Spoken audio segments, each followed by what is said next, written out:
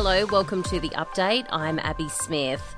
Commonwealth Games officials are scrambling to come up with an alternative host after Victoria reneged on the 2026 event. Premier Dan Andrews says the state can't afford the $6.2 billion price tag, which is more than double the initial estimate. But Tim Piper from the Australian Industry Group has told Nine it was a logistical nightmare right from the beginning. They were trying to do it in 4 hubs, trying to develop the infrastructure. We didn't have the skills, we didn't have the workers.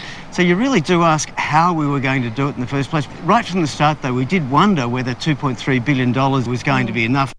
The hotel industry is welcoming a much-needed boost as fans descended on Australia for the Women's Football World Cup. Michael Johnson from Accommodation Australia says the benefits are being spread across the country. In all the cities around Australia where they're being played, there's some really good spikes in the accommodation side of things. So they are real demand drivers, and we're really thankful. The Matildas launch their Cup campaign in Sydney tomorrow night. Melbourne hosts its first match on Friday night with Nigeria playing Canada. A mystery item which washed up on a West Australian beach has been removed. The large metallic cylinder was discovered by locals over the weekend. It's believed to be a piece of space junk. More Australians than ever are living alone. Data shows 26% of households are now occupied by one person. 55% of those living alone are women, and half of them are over the age of 65. And Donald Trump has revealed he expects to be indicted over the January 6 uprising. The former president says he's been informed by special counsel Jack Smith that he was the target of the investigation. If indicted, it would be his third for alleged criminal offences. Entertainment and sport next. The Women's Ashes has finished with a draw after England won a rain-affected final one-dayer by 69 runs. Australia does retain the urn, having won the last series.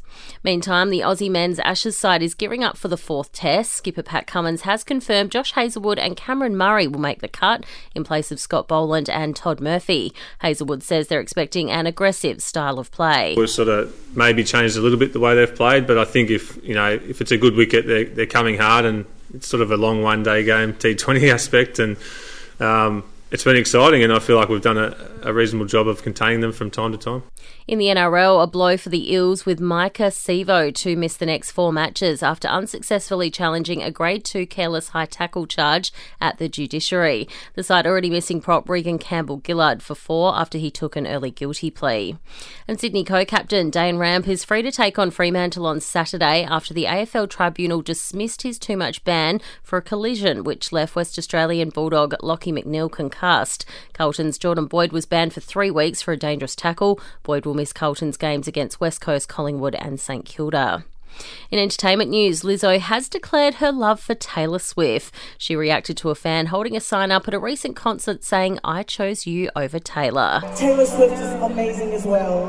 I heart Tay-Tay too. Love Lizzo. There's no competition here. Gigi Hadid has shared a new beachside photo following her arrest for marijuana possession in the Cayman Islands. Apparently the marijuana was purchased legally in New York City with a medical licence, and it's also legal in Cayman. Gigi saying all's well that ends well. And Robbie Williams has opened up about his battle with body dysmorphia, the singer posting to social media after fans expressed their shock at a recent picture showing dramatic weight loss.